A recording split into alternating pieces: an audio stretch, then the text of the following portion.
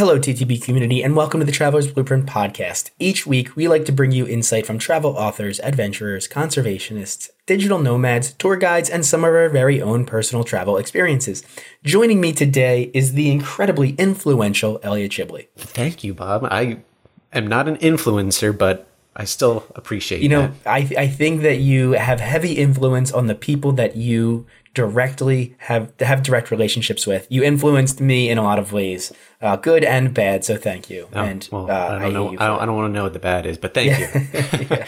Today's guest is Cheryl Engelhardt. She is a composer and songwriter. She has toured all over the world, has had music in over 40 TV shows and commercials, and has performed on stage with Sting, as you'll find out.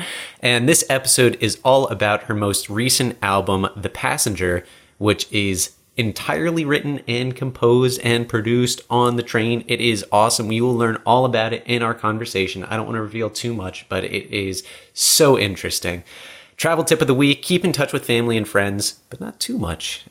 You can do, I always find postcards a lot of fun if you're there for more than a week or so, because it's tangible. You get it in the mail. It's cool. Nobody gets things in the mail anymore that they actually want to read.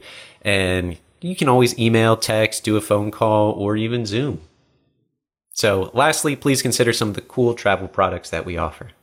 How do you organize and plan your trip? So if you like to keep your trip organized like we do, you can use the travel journal and planner that we developed for our very own personal travel experiences. This will allow you to record things like the dates, the budget, the top destinations, the currency exchange rate, the time difference. It has a fillable calendar, and it provides you the ability to write out your entire itinerary by the hour. In addition to that, it has a place to store reservation information, a packing list, a to-do list, and then at the very back, it offers you space to journal about your trip. You can find this travel journal planner on our products page, and once you download it, you have it forever, and you can reprint and refill it out for every trip you have moving forward. Now, if you do decide to purchase this, we encourage you to reach out to us with any tips to make it better. To help compile all of your info for the journal/planner, we turned ourselves into cartoons to create a 5-part video course that provides a step-by-step process to create the ultimate itinerary, including number 1, navigation, number 2, booking airfare, number 3, blogs, research, and reviews, number 4, itinerary building, and number 5, safety, cultural norms, and thoughtful travel. The goal of this video tutorial is so that you can become your own personal travel agent and learn how to plan efficient trips now and forever, all the while saving you money to splurge on a nice meal or first-class seat for your next adventure. Yep. And now, so if you still think that planning your trip is a little bit too much, or you just don't have time to sit down and actually do it, I can personally plan your trip for you using all the information that we just mentioned.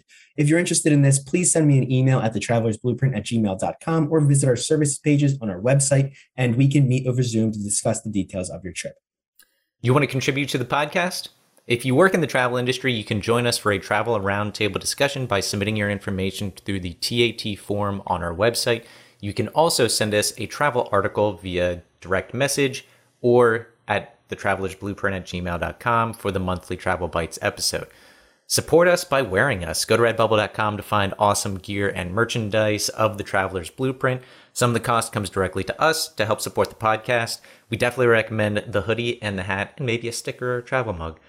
Whether you purchase a product from us or just want to learn about travel alongside us as we interview our guests, know that we greatly value your support as a listener of the show. Welcome to the Traveler's Blueprint. Start designing your next adventure.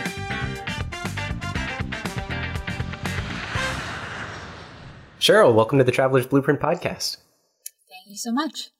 We are wonderfully excited to talk to you today about your experience and your experiences in general on songwriting while traveling. And before we get into our show and discuss your trip and all of the songs that you've written along your journey, can you give us a little bit of background about yourself? Yeah, I am a full-time composer and musician. I'm about to put out my 7th record. The first 4 were sort of pop singer-songwriter, like Sheryl Crow, Alanis Morissette. I used to work at an advertising company, so I was responsible for making music that you hear when you're watching commercials. So there was my favorite one ever was a Grumpy Cat commercial with Honey Nut Cheerios. That's amazing. Anytime I turned on the TV, it was on. It was so awesome. So, that sort of led me to the New York City music scene. I decided I wanted to start playing my own songs, recording my own songs, played with a band, started touring with that band. One thing led to another. And I'm, in Switzerland on train rides, like going from festivals to, little gigs here and there. And I just really found that music is the thing that got me around the world and showed me things. Especially I wasn't someone who had the travel bug. So I thought music was sort of my access to that. I sort of shifted out of touring to more of a composer for films. I got a couple featured films that I wrote the music for, and that led me to some other similar projects where it just really made more sense to be home in a studio where you need a lot of gear and sending big files. It's really hard to send movie files over a moving train.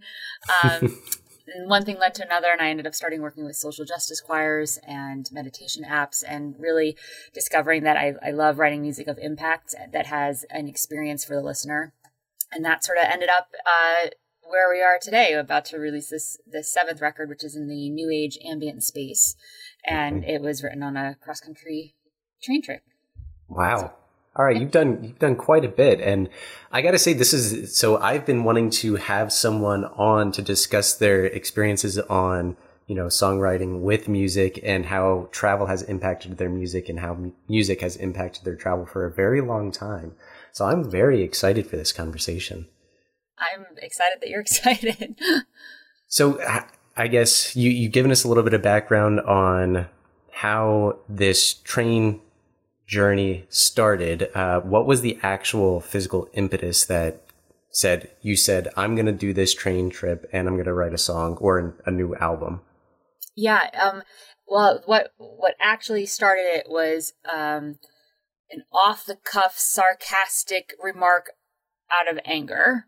Specifically, I was looking for plane tickets to fly from New York to Los Angeles to attend the Grammys. I'm a member of the Recording Academy. This is probably late November of 2021. And I was looking at the prices. I'm like, the prices to get out west are ridiculous. I was like, I should just take a train. And then I was like, what's that thought? And hence the rabbit hole. And I love trains. Like I said, I've toured on trains before. I live near a train that gets me into New York City along the Hudson River. It's one of the few modes of transportation I don't get seasick on or motion sickness. So I went down this rabbit hole of what does it look like to I'd never spent overnight in a train.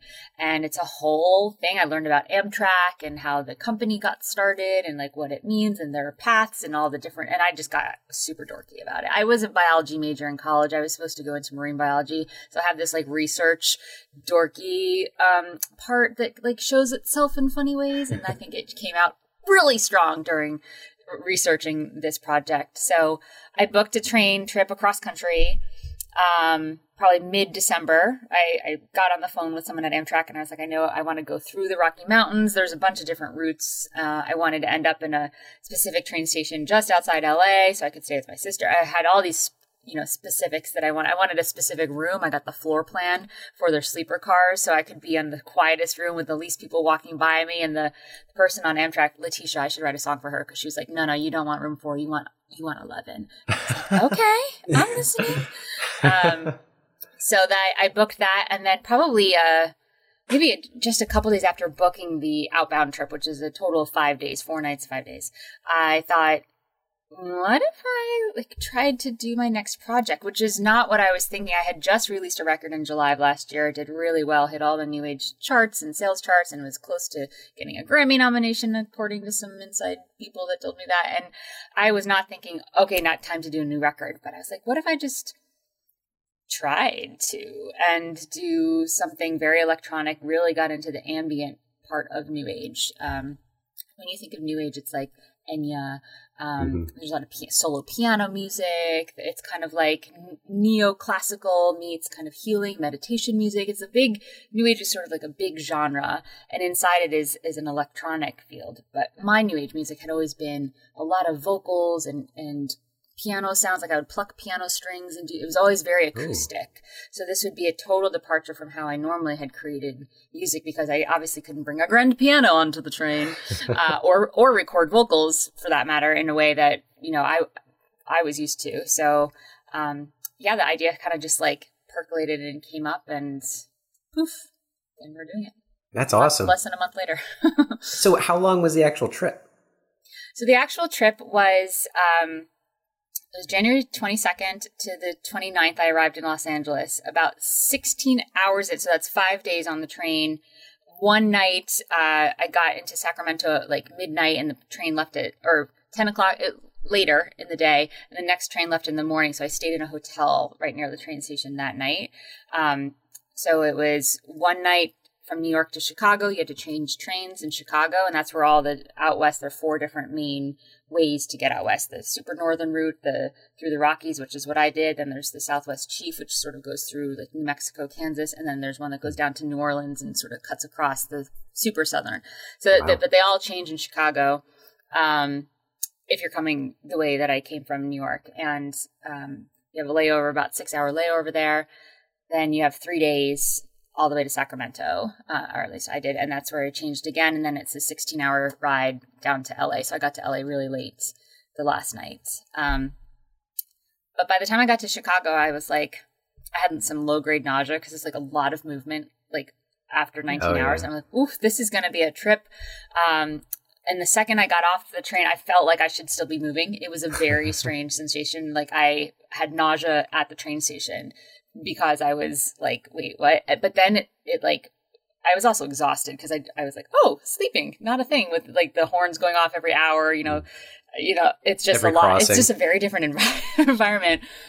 But by day 2, I kind of got the swing of things, and there was something that was telling me, like, I had already written 3 of the tracks in the first 16 hours. I knew that the music was coming easily. I didn't feel like I needed time for the music, but I felt like I needed time for the experience.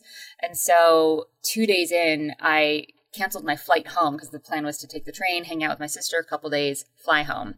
I canceled my flight, and I booked the Southwest Chief, the shorter cross-country trip back. So it ended up, when you say how long was the trip, there's like 2 parts to that answer. It was intended to be 5 days, and it ended up being 9. Okay. So, but the album was done by the time I arrived in Los Angeles in terms of composition. I had written and produced everything. I did not open my computer when I was in LA. I was really committed to having all of the pieces of this album created while I was on a train. So on my way home is when I started editing and, closing out some files. I had created 12 tracks, and 9 are actually on the album, because 3 of them just didn't make the cut. And so the way back was spent for editing. I had sent a couple tracks to a few collaborators who sang or played violin, and they did their parts and sent it back to me, and I sort of mushed those together on the train ride back. Oh, that's really cool. So the album is called The Passenger, correct? The Passenger, yep. All right. And that was released April 22nd. Yep. And I say was, at the time of the recording, it'll be, it hasn't come out yet, but it will have come out by the time this is released. Oh my God. So we're in the future. This is amazing. So it came out, it hit number 1 on the Billboard New Age chart. Thank you everyone for ordering it on Amazon. Oh my gosh, you are the best. I love the future. I know, the future's great. And so can you speak to some of the individual tracks and how they related to your experience? Yeah, absolutely. The first track on the album, called The Beautiful Bridge.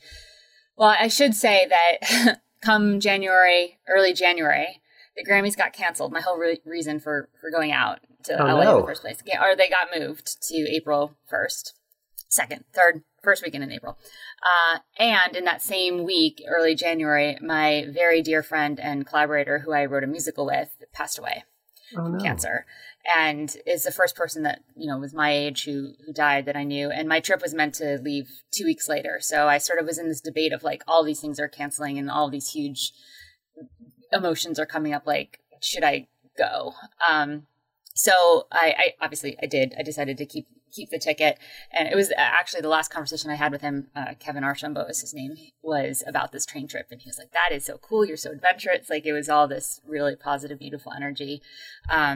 So a friend of mine, Lily Hayden, who has won a Grammy in New Age before, and she's actually, by the time this comes out, hopefully she will have won a second because she's nominated. She's an amazing violin player, and she, saw that I had posted a tribute to Kevin on Facebook and called me, and we had this really beautiful discussion about her experience with death, specifically with her mother, who is this beautiful human being and such a light for her. And she was talking about the beautiful bridge that we now have to the spiritual world because we have a connection to this person from our own world. And when she said the beautiful bridge, something like lit for me. So I jotted down that phrase in my little notebook that I had for the record. And I just kept grabbing little phrases like that I would hear. And because the album is ambient, there's no lyrics, right? Mm-hmm. So it's really easy to name a pop song when the chorus is like, love me, baby, love me. It's like, cool, there's the title. But when it's ambient, it's kind of like, what is this emotion? The second you put an image in the title, the listener is seeing that. And it's like, do I want to dictate that experience for them? Especially in a project where I want my experience to come through really organically so that they're having an experience, even if it's different than mine. Mine was one of mourning and healing and rest, which was, I just needed to get away, but I was also so exhausted from the grieving, and to be on a train where you could literally just lie down and watch the world go by at 100 miles an hour seemed like the perfect best of both worlds. So that track is really special. I think it was one of the first ones that I wrote and was very raw. And then to have this violin on it that kind of, violin can tend to be that sort of mourning sound. The violin Absolutely. is an amazing instrument. It can be a lot of things, but it just really, Lily just did an amazing job on that track. So yeah, I don't know what it is for me, but violin and a few other instruments really have that emotional connection. And I don't know if it's the tone that it is, or just the way it sounds, or the way it's played. But you don't necessarily get that with certain other instruments. The piano for me. The piano just does it. Yeah. Yeah, the piano absolutely is one that does it for me. So yeah, that's the first track. The second track's another one that was really special. It was funny because when I was there, I wasn't sure what I was going to name when I was writing these songs, but I had to name the files I was writing them in. So I would name them the time of day that I wrote them, like Sunday breakfast, Saturday sunset. But I noticed that the morning ones, like Monday sunrise, were way more somber and melancholy. And I think it's because I would wake up from this spotty sleep, and every time I closed my eyes, I had a dream with Kevin in it. And it was very, he was very much on the trip with me. And I could tell that those were so very raw. The first couple tracks on the album are those. And then they get lighter. And then there's definitely a lot of the scenery was ridiculous, especially going through the Rocky Mountains. There was herds of elk running across the Colorado River right outside my window. You couldn't ask to be more part of a scenery. It was so remarkable. And that's definitely reflected in some of the tracks too. But, yeah. So one of the things that I hear, so every once in a while I'll watch either TV shows or movies with subtitles on or captions, and there will be this, if it's a really powerful image or if it's supposed to be soft and kind of somber, they'll say ethereal music playing. Yep. And I kind of have this in my head that ethereal music is it's a lot of chimes or soft, high-pitched stuff that usually followed by, or the visual is light and halos. Yeah, it can be high-pitched. It can also be drone music, more grounding, sort of okay. Also can be considered ethereal. I definitely have a full range on the album of sort of higher pitched and lower pitched. Some things sort of leave you hanging so you don't feel that resolution. Others, I really did want it to feel okay, this is a grounding piece of music that's supposed to really make you feel safe, and that, would resonate more. That the impact that I was going for really helps with the lower frequency. So yeah, ethereal music. Yeah, there could be harps or sort of synthesizer, dreamscape kinds of sounds. That's what I would think if I hear ethereal, which I could probably use that word to describe a lot of the music on this album. Okay. So the one thing that I wanted to ask, as you're describing the Rocky Mountains, maybe this is a good way for us to get an idea of how you how do you turn the visual aspect of just seeing the Rocky Mountains or seeing a herd of elk into music? And I'm just, the process is just completely foreign to me. Yeah, how would you do it? How do you decide what the sound is? Is it like the sensation that you get if a mountain is overpowering with how big it is? Do you sort of visualize that and then turn that into music somehow? Yeah, it's a great question. It really is about like, how do you get inspired? How do you, and it's part of me knew that I was sitting down for this project to be the first person to create an album on an Amtrak cross-country train. And I was like, okay, we have to just do the work and sit down and do it, whether or not I was inspired. I was very lucky that I was inspired for a variety of reasons, big emotions, big scenery, big, like all of the things were showing up for me. But when we did go from Denver and we sort of climbed into the Rocky Mountains, I had to take my headphones off. I put my little keyboard that I was composing with, and I closed my computer and just put it all away because I just wanted to be really present. I was like, this is so unique. And when I saw that elk running across the frozen Colorado River, that was such a highlight. Just, the train conductor got on and was like, everyone look to your left. It was like a big thing, right? Like it was very extraordinary. And you just see like the snow and all of the things. And I had tears. Like I really was like, oh my, I was an emotional basket case anyway, but it was definitely like the awe inspiring landscapes that you hope to see when you go on a trip like that. So I was like, I'm not going to try to force this into music. I'm just going to like feel big stuff and hope that comes through. Mm-hmm. So that's kind of like what I did then. Like I wasn't so like, I need to capture this musically and like, what does this look like? And I need the listener to know that this is elk on the Colorado River. Like I didn't need them to know anything. I didn't need them to know that I'm was grieving a best friend. I didn't need them to know anything. I just wanted them to have an experience. And so I really started, and this has been my process for years, is to really trust myself and trust my composing process, that I'm going to channel whatever I need to channel so that my experience translates to theirs, even if they're very different and have nothing to do with elk or grief or whatever.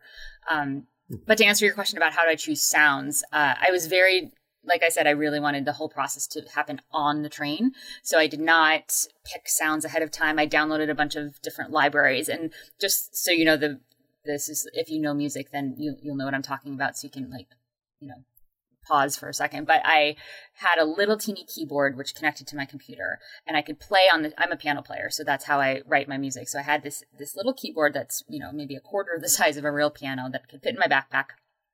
And I could tell the computer, okay, I want this to be a harp sound, or I'm going to play the piano, but I want it to be a trumpet, and I actually didn't really use traditional instruments. I was using sort of soundscapes and synthesizer built-in sounds that I had downloaded from a bunch of different libraries. So I said, okay, I want this one to be the sound that's called, Cosmic Earthquake, or whatever they called the synthesizer. And I basically on the trainer, I would like listen to sounds, and I just kind of went through a trial and error of like, played something in, nope, that's not the right sound, nope. And then I kind of knew it when I heard it, which feels like a little bit of a cop-out, but that's sort of how I progressed. I had some sound effects that I put on, like reverbs, to make it sound like it was in a cave or something, like I had tools and things to use once I had kind of composed the music. But yeah, it was a little bit of trial and error and just trusting the process.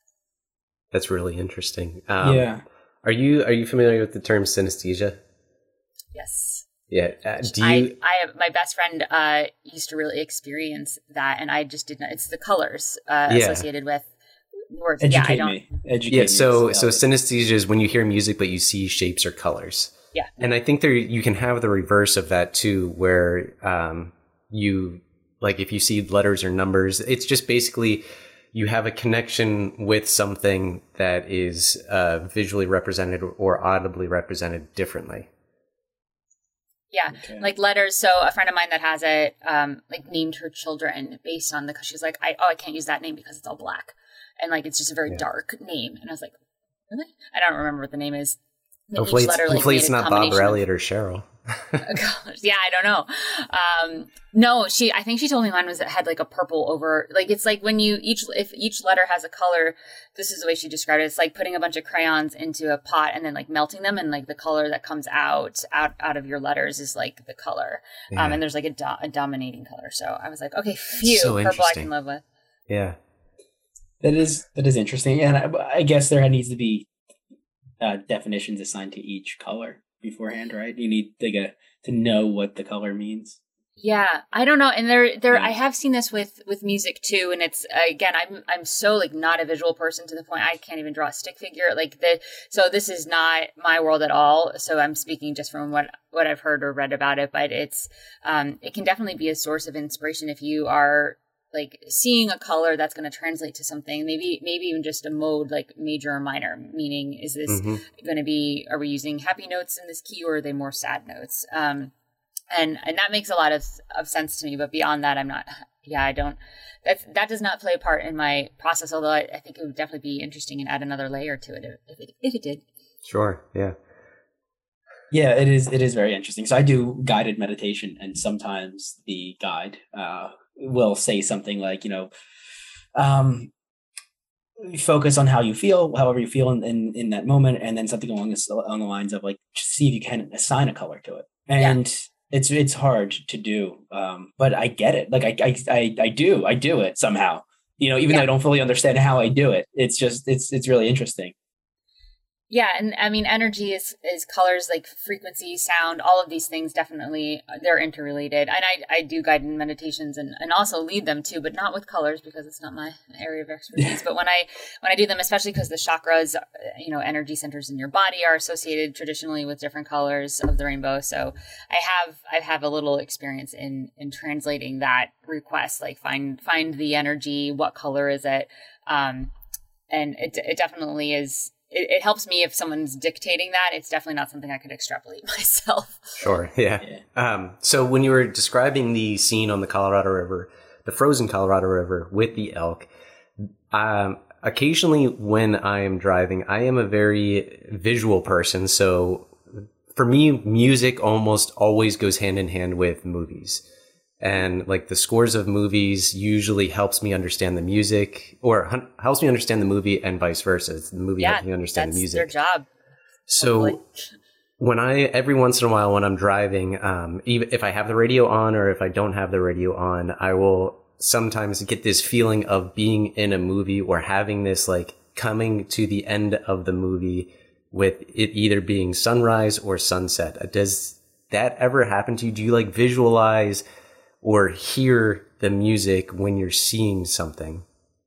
I definitely am like all about having a soundtrack for my life. Like I am like, they wrote this song for me to score this scene in my life. And it's a little egocentric, but it's also super fun to like think that,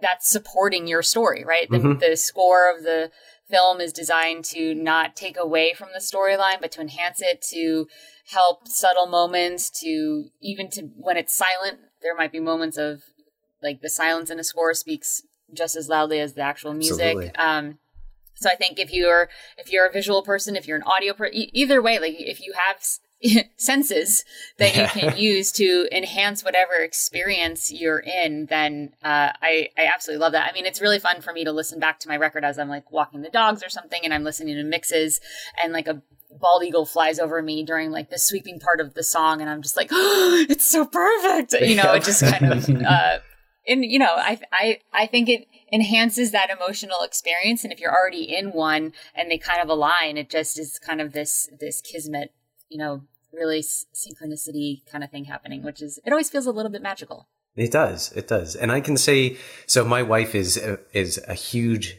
music fan. She listens to so much. She is one of those individuals that can listen to like the first 4 measures of a song or even 2 beats of a song and know what it is. I, on the other hand, recognize the song, but I couldn't name who the band was or what the song title was. But I know I took a trip and did a study abroad in Germany, and she like set up this iPod for me with a bunch of different music that she thought I should know and would like. And now when I listen to some of those songs still almost 9 years later, I think, oh my God, I remember listening to this on this train while I was in this country going to that place. Yeah. And so it's very situational, like a situational memory of like, oh my God, it brought me back here. Oh yeah, absolutely. I mean, there have been a lot of studies on this. I used to give talks on music and the importance in branding, even like why companies, any video that they do should have music. Because after smell is the number one memory sensory trigger sense. Is sound. But I mean, if you smelled a perfume that your grandmother wore, even if she passed away decades ago, and you smelled that, you'd be right back in her living room. The smell sensories are incredible. But for hearing and for auditory cues like that, yeah, absolutely. You listen to a song and suddenly you're back in a dorm room in college. It has the same effect. I mean, there are even studies that go so far as like we've as a culture, even if you don't know the music, you're influenced by music. For example, this is my favorite. There are tons of studies out there, but a bunch of wine stores did this study where when they played French music, customers were more likely to buy French wine, and then they would switch it and they would play German music, and then the buyer base went to German wine, which is like not even a thing, I feel like, but I guess it is. Wow. So there's this, and it's not that they knew the song or were having the same experience as you of like, oh, now I'm back in Germany. It was just, it's a cultural training that is embedded in us that we associate memories, experiences, etc., with smells and sounds in particular. Oh, that's so cool. I didn't know that. My dad and my wife and I are very much into wine, so I'll have to see if that has ever affected us when we go to the wine store. Yeah. Try it out. Be like, all right, today we're going to listen to, well, it's hard to, now you know. So yeah, I know. you're a tainted study subject. The double blind procedure can't continue. Yeah. Unless you drink a lot of wine before you go and you forget. It's true. It's a strategy. Cheryl, so early on you mentioned that you were traveling around the world for music. What are some of the things? No, so music is one of those. It's so broad, right? And there's just so many different avenues to explore. What did you learn about the similarities between Switzerland, for example, and American music scenes, and how? I'm just curious. I'm sure there were similarities, and then were there any major differences? Yeah. The biggest difference for Switzerland is that everyone smoked everywhere and it was disgusting. That's really at least when I was touring there. But I honestly, I met a great singer-songwriter named Baum, which Baum in Switzerland, and I toured with him and another friend of his, and he opens for some really big people when they come through Switzerland. He's kind of like the Swiss guy, and it was really cool to tour with him and do some festivals and plan some big stages and just like drive around for 3 weeks. And he did drive around, so that was not on a train, but I ended up meeting a lot of people and making connections with that tour that allowed me to come back on my own, both solo and with my band. And then we traveled exclusively by train. It's so easy to get around Switzerland from city to city via train. I'm learning more that it actually is in America too. It's just, we are so behind in the development of the train, and Amtrak is, it's a government funded, it's a government company. They came in 1971 to take over all of the failing private passenger train industry, basically, because it was just declining. And so they came in and basically saved it. But it still doesn't mean that it's, on track with what the European train community have been doing with their trains. So there's definitely an ease and sort of it's definitely been normalized ease of travel there. But musically, it's the same thing. You play bar gigs and, you hope people come out, and then you get people to sign up for your mailing list, and, you stay in touch with them. I have people that are on my mailing list that saw me tour in Switzerland 10 years ago who are, still around and like, okay, cool. You went from pop to new age. I'm here for it. And it's really cool to get emails from them. Like, I remember when I saw you in Bern. And so that was very cool. And Switzerland is a lot of people speak a lot of different languages. So it's very easy to get around. It's different if you're, performing or doing work in Israel or, somewhere else, which I have been to and did some work with a choir there, so toured around Israel and Palestine and had very interesting experiences there. So but all in all, it's the music is the connector. Yeah. So people are there and seeing you, and you're meeting people because of music is like the common ground and the common language. Yeah. So how much has travel influenced your music creation? It's so funny. I would say probably more than I realized. I mean, in 2019, I got into a composer residency where I thought I was going to write a lot of choral, like text for choral. I didn't realize that I had a music space. And it was this tiny little mountain town in Greece. You had to take like 3 planes and a ferry and a goat to get there. And it was like this half abandoned little teeny little town, no cars or anything. And they're like, and here's your room. And it was this gorgeous stone cave with a grand piano in it. And I was like, okay, we have to do a piano record. And I had 2 weeks, and I knew that I'd never be able to recreate the sound of the piano in that room, the reverb and the echoes and things like that. So I had to start and finish, record, do all of the things in that 2 weeks. So that is the first indicator that I was given that I'm like, oh, I do well in small spaces and with a deadline, which is why I thought the train idea was not, as many people told me it was crazy, it's not the craziest idea that I've ever had. So I had some evidence there. And I think that environment, just the room itself, not necessarily although there were a lot of environmental factors that played into that album. That album is called Luminary. It was my first New Age album that did really well. And I was like, okay, this environment is a big part of it. And to get to this environment, I had to do a lot of travel. I had to only record at night because the cicadas on that island were so loud during the day that my microphone picked them up. And so the daytime was spent editing what I recorded the night before. And then in the day when the cicadas were out, I would just put my headphones on and sort of work with what I had created the night before. And then that night I would create something new and then rinse, repeat the next day. I also was doing a lot of vocal stuff on that album, like very high, like, and like playing with the echoes. Yeah. And at night, all of the stray dogs are out. So I would get like one of those in, and then they would all be howling, and I was mildly offended, but then I would have to wait like 2 minutes for them to stop. And then I'd like go, like try to do it again before they started barking. So that music was very much dictated by my surroundings, bugs and canines.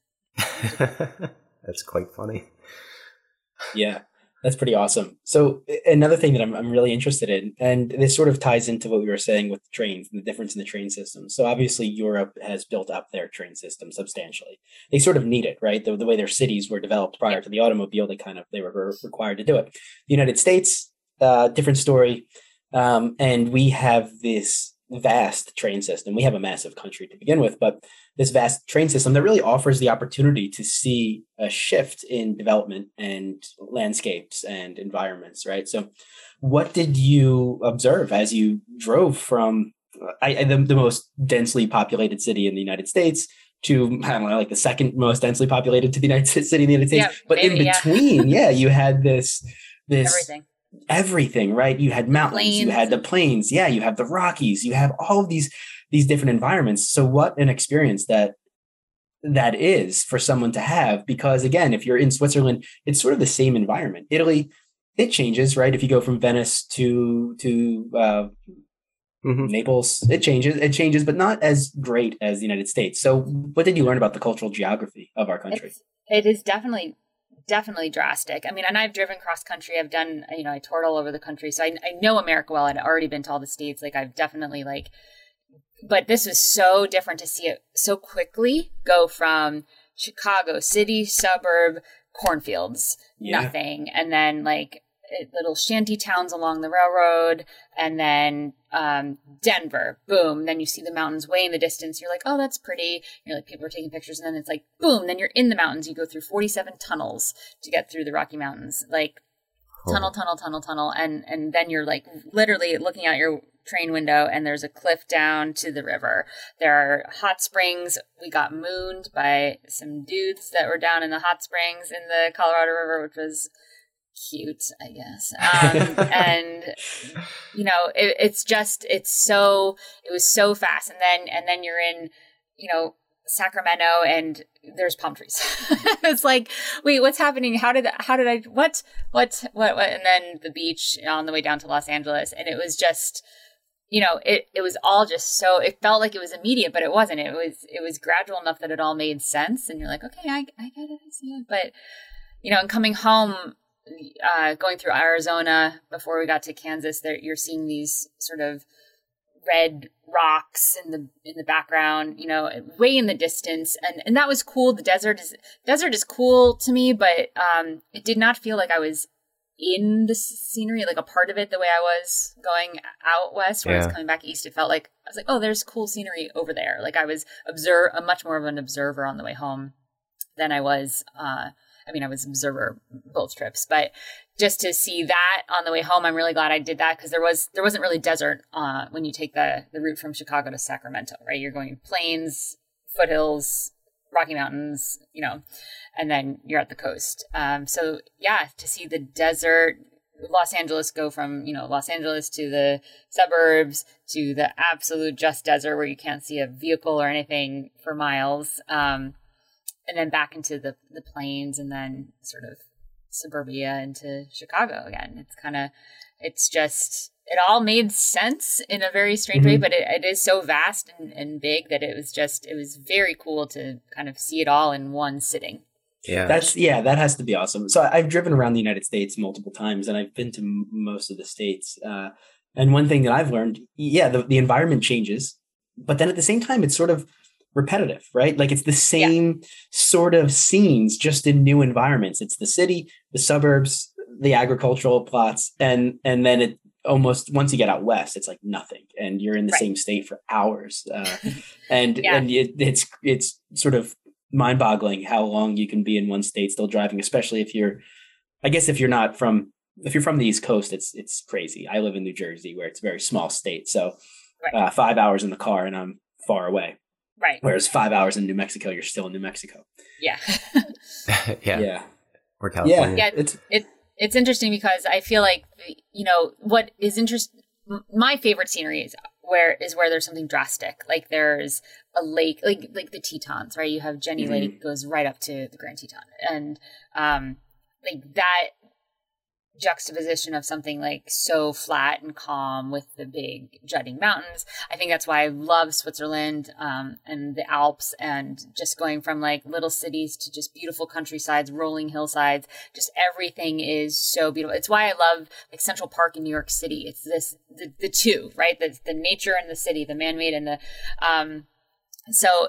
I think, going across the country, you don't get quite the extremes, right? I mean, other than when you got into the Rockies, because it's just massive, right?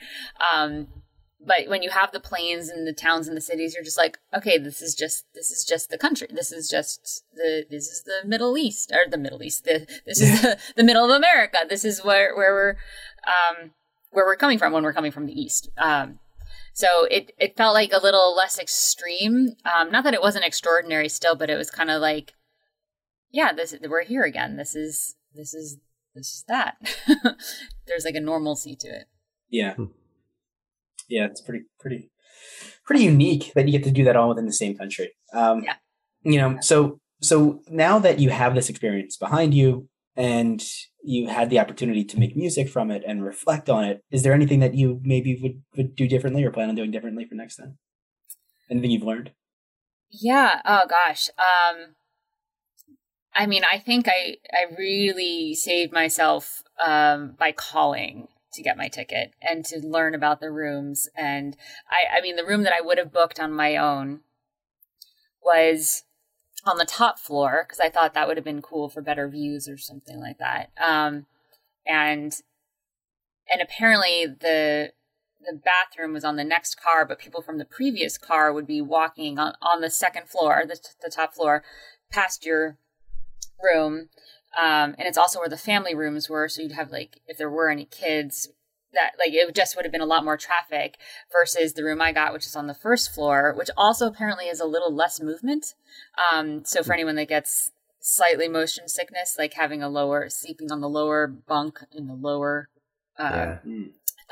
floor is better. And I was right next to the luggage, which felt really good because I could just go out easily. I had a whole duffel bag just for making my room an oasis. Like I brought throw pillows and blankets. Amtrak has a little video that they share every once in a while on their Instagram of someone like doing a snap and like turning their their little roomette into like there's pink blankets and candles and stuff, and I was like, game on. So I ended up doing this exact same thing with the Snap, and they posted it. I was very excited, but I had a whole duffel bag just for that stuff. Like, and I wanted it to be near, but there's no room in your little room to put luggage. So I was grateful to have that. And also on the smoke stops or the fresh air stops, whichever one you're doing, every time I could get out, I would wash my window because it was on the first floor. So I had no streaks, and they get dirty. Like there's water and mud and all sorts of stuff. And I mean, I got all the jokes of like, come do mine. And are they paying you for this? But I was like, my pictures are going to be better than your pictures. Yeah, right. But you asked me what I would do differently. Those are things I would do again. I don't know. I did a pretty good job.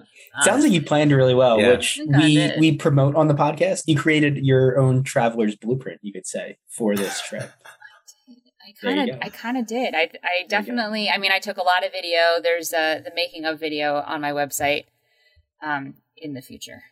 Excellent. And right so now. You can sort of see the whole process of writing. And I took a lot of very good videos from my window, my clean window, with the intention of making this little sort of short film on what the whole process and experience was.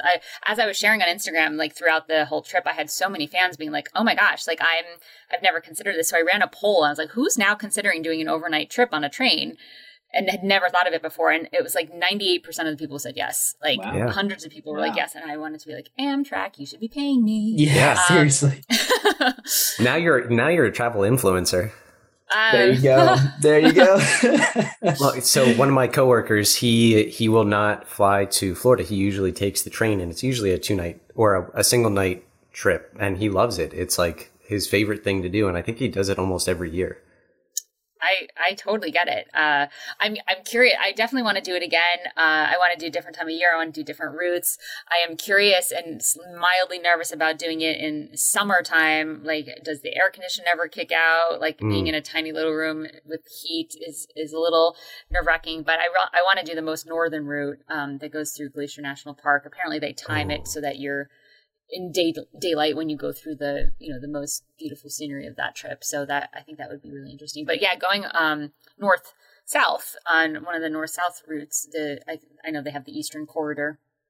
That would be interesting as well. And they also Amtrak owns, especially they own most of their tracks in the Northeast Corridor where they operate. But once you get past Chicago out west, they don't own the tracks. They're most of them. They're at the mercy of the freight trains and the freight companies.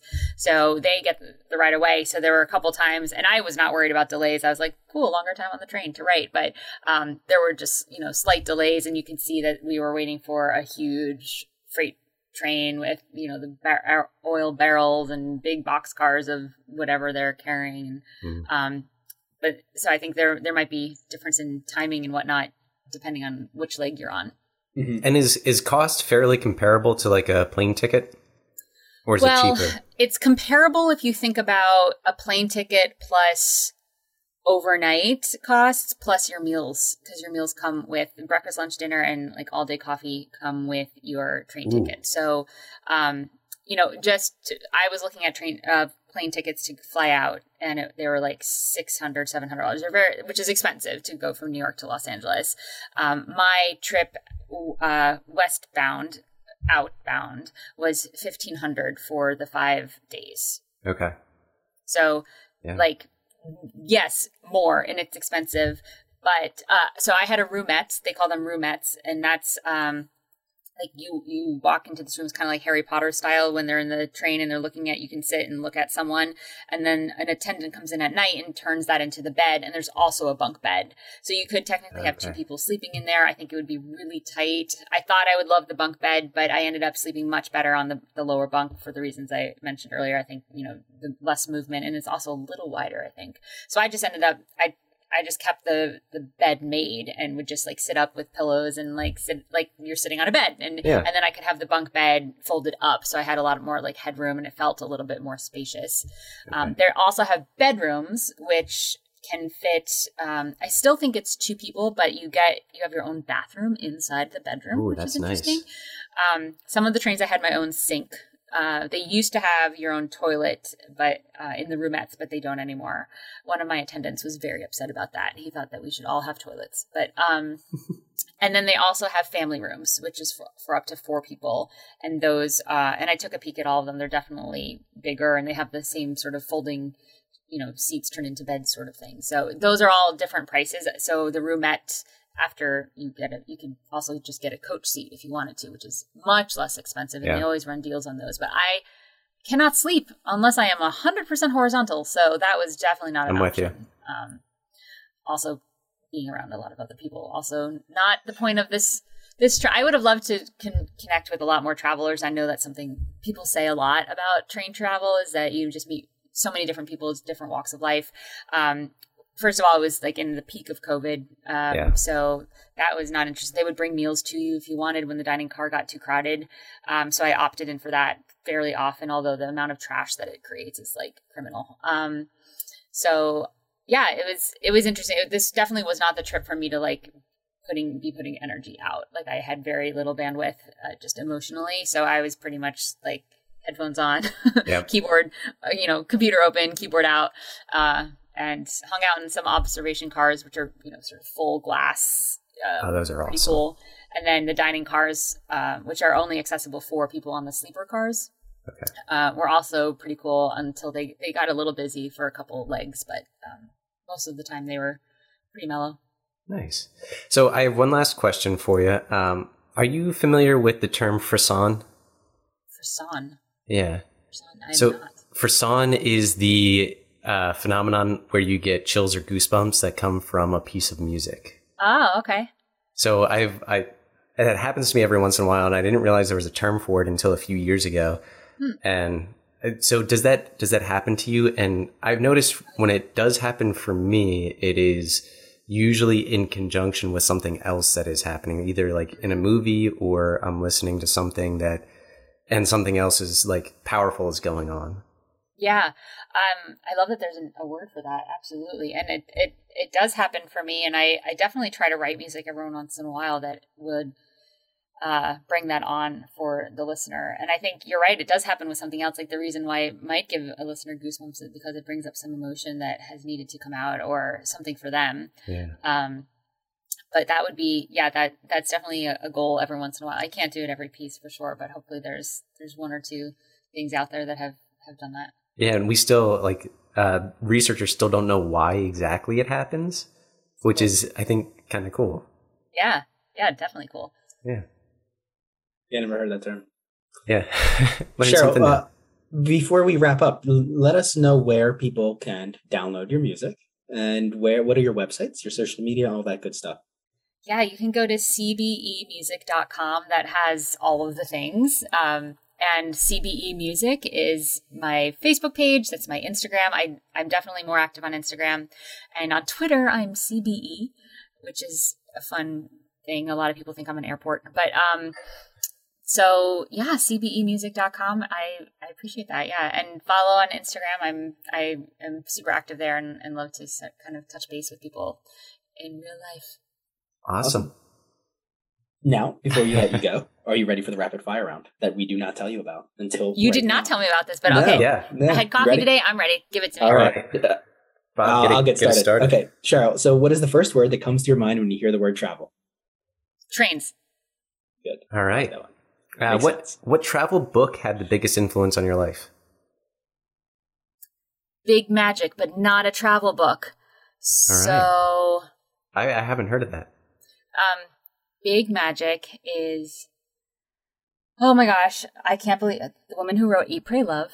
Oh my God. You're going to have to like edit this. It's the pressure. It's the pressure. Brain fart out. Elizabeth Gilbert. Oh my God.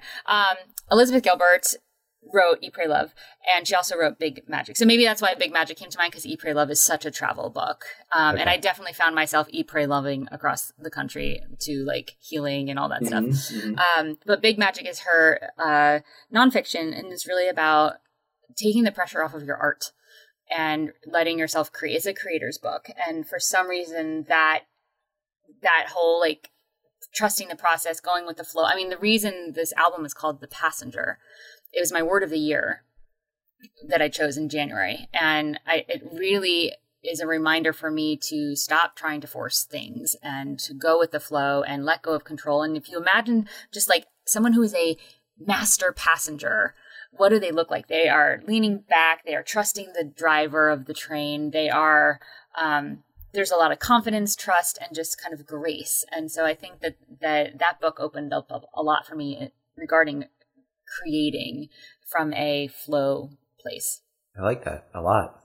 Not a travel book, though. Very strange that came to mind. But, you asked. That's all right. Elliot, you're next, right? No, that's you. Me.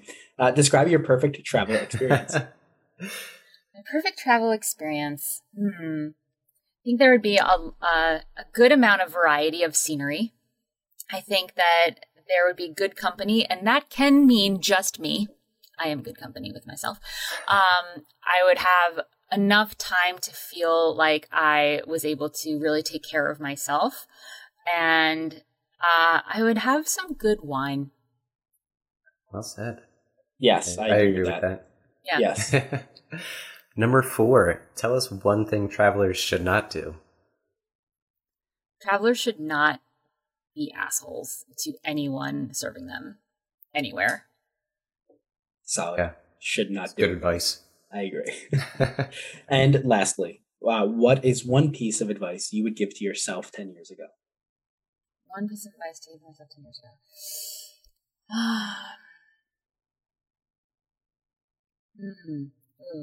That's a good one. Don't be afraid to keep the boundaries. I was always really good at setting boundaries, like saying, okay, these are the rules. I'm not calling you after this time, but actually keeping them. Like, people won't leave you if you keep your boundaries. And I think that can apply to from strangers to spouses to family to work people. Yeah. Keep your boundaries. I like that. Scaredy cat that people are going to take off if you do. Yeah. Sound advice. Cheryl, thank you so much for joining us today. We really appreciate it. This was an awesome conversation. It was very unique for us. A new spin for travel. For sure. Yeah. Well, thank you so much for letting me share about this. I hope everyone enjoys the record, and this is super fun to chat about all this stuff with you guys. All right. Thank you very much. I have been waiting to do a conversation like this for 3 years, and we finally have had one. This was so enthralling, and the album is going to be incredible, right? I'm really excited to listen to it. Yeah. The idea was awesome. So she actually reached out to us, and as soon as I read her email, it took me less than a minute to respond and say, of course, yeah, please, we want you to come on the show. Music is all about pulling inspiration from real life experiences, right? And so to be able to do it with travel through the United States on the train, like, there's just something incredibly romantic about the idea of composing music while looking out of a window at the American landscape. It's awesome. Yeah, it was a great conversation. Really happy to have met her. Yeah, and after that conversation, I experienced frisson. I don't know if it's a verb or an adjective or a noun. Okay, how? What was your experience like? Well, Amanda and I were watching a movie, and there was just really intense music and an intense scene, and I got that, like, the goosebumps from the music. Mm-hmm. Yeah. It was awesome. Yeah, pretty cool. Well, thank you for listening to the podcast. If you want to help support us and you've listened before, just do what I've told you previously. If this is your first time listening, then what you can do is like, subscribe, share, and rate us. It helps us a ton with the algorithms. It helps us grow. If you have the ability and are willing to support us in a financial way, you can click the link where you could buy us a coffee. The link is in the show notes, and it's on our Instagram page. You can contribute as little as $1, and it goes to helping create the show. Thank you for listening to the podcast. Stay healthy, stay safe, and tune in next week.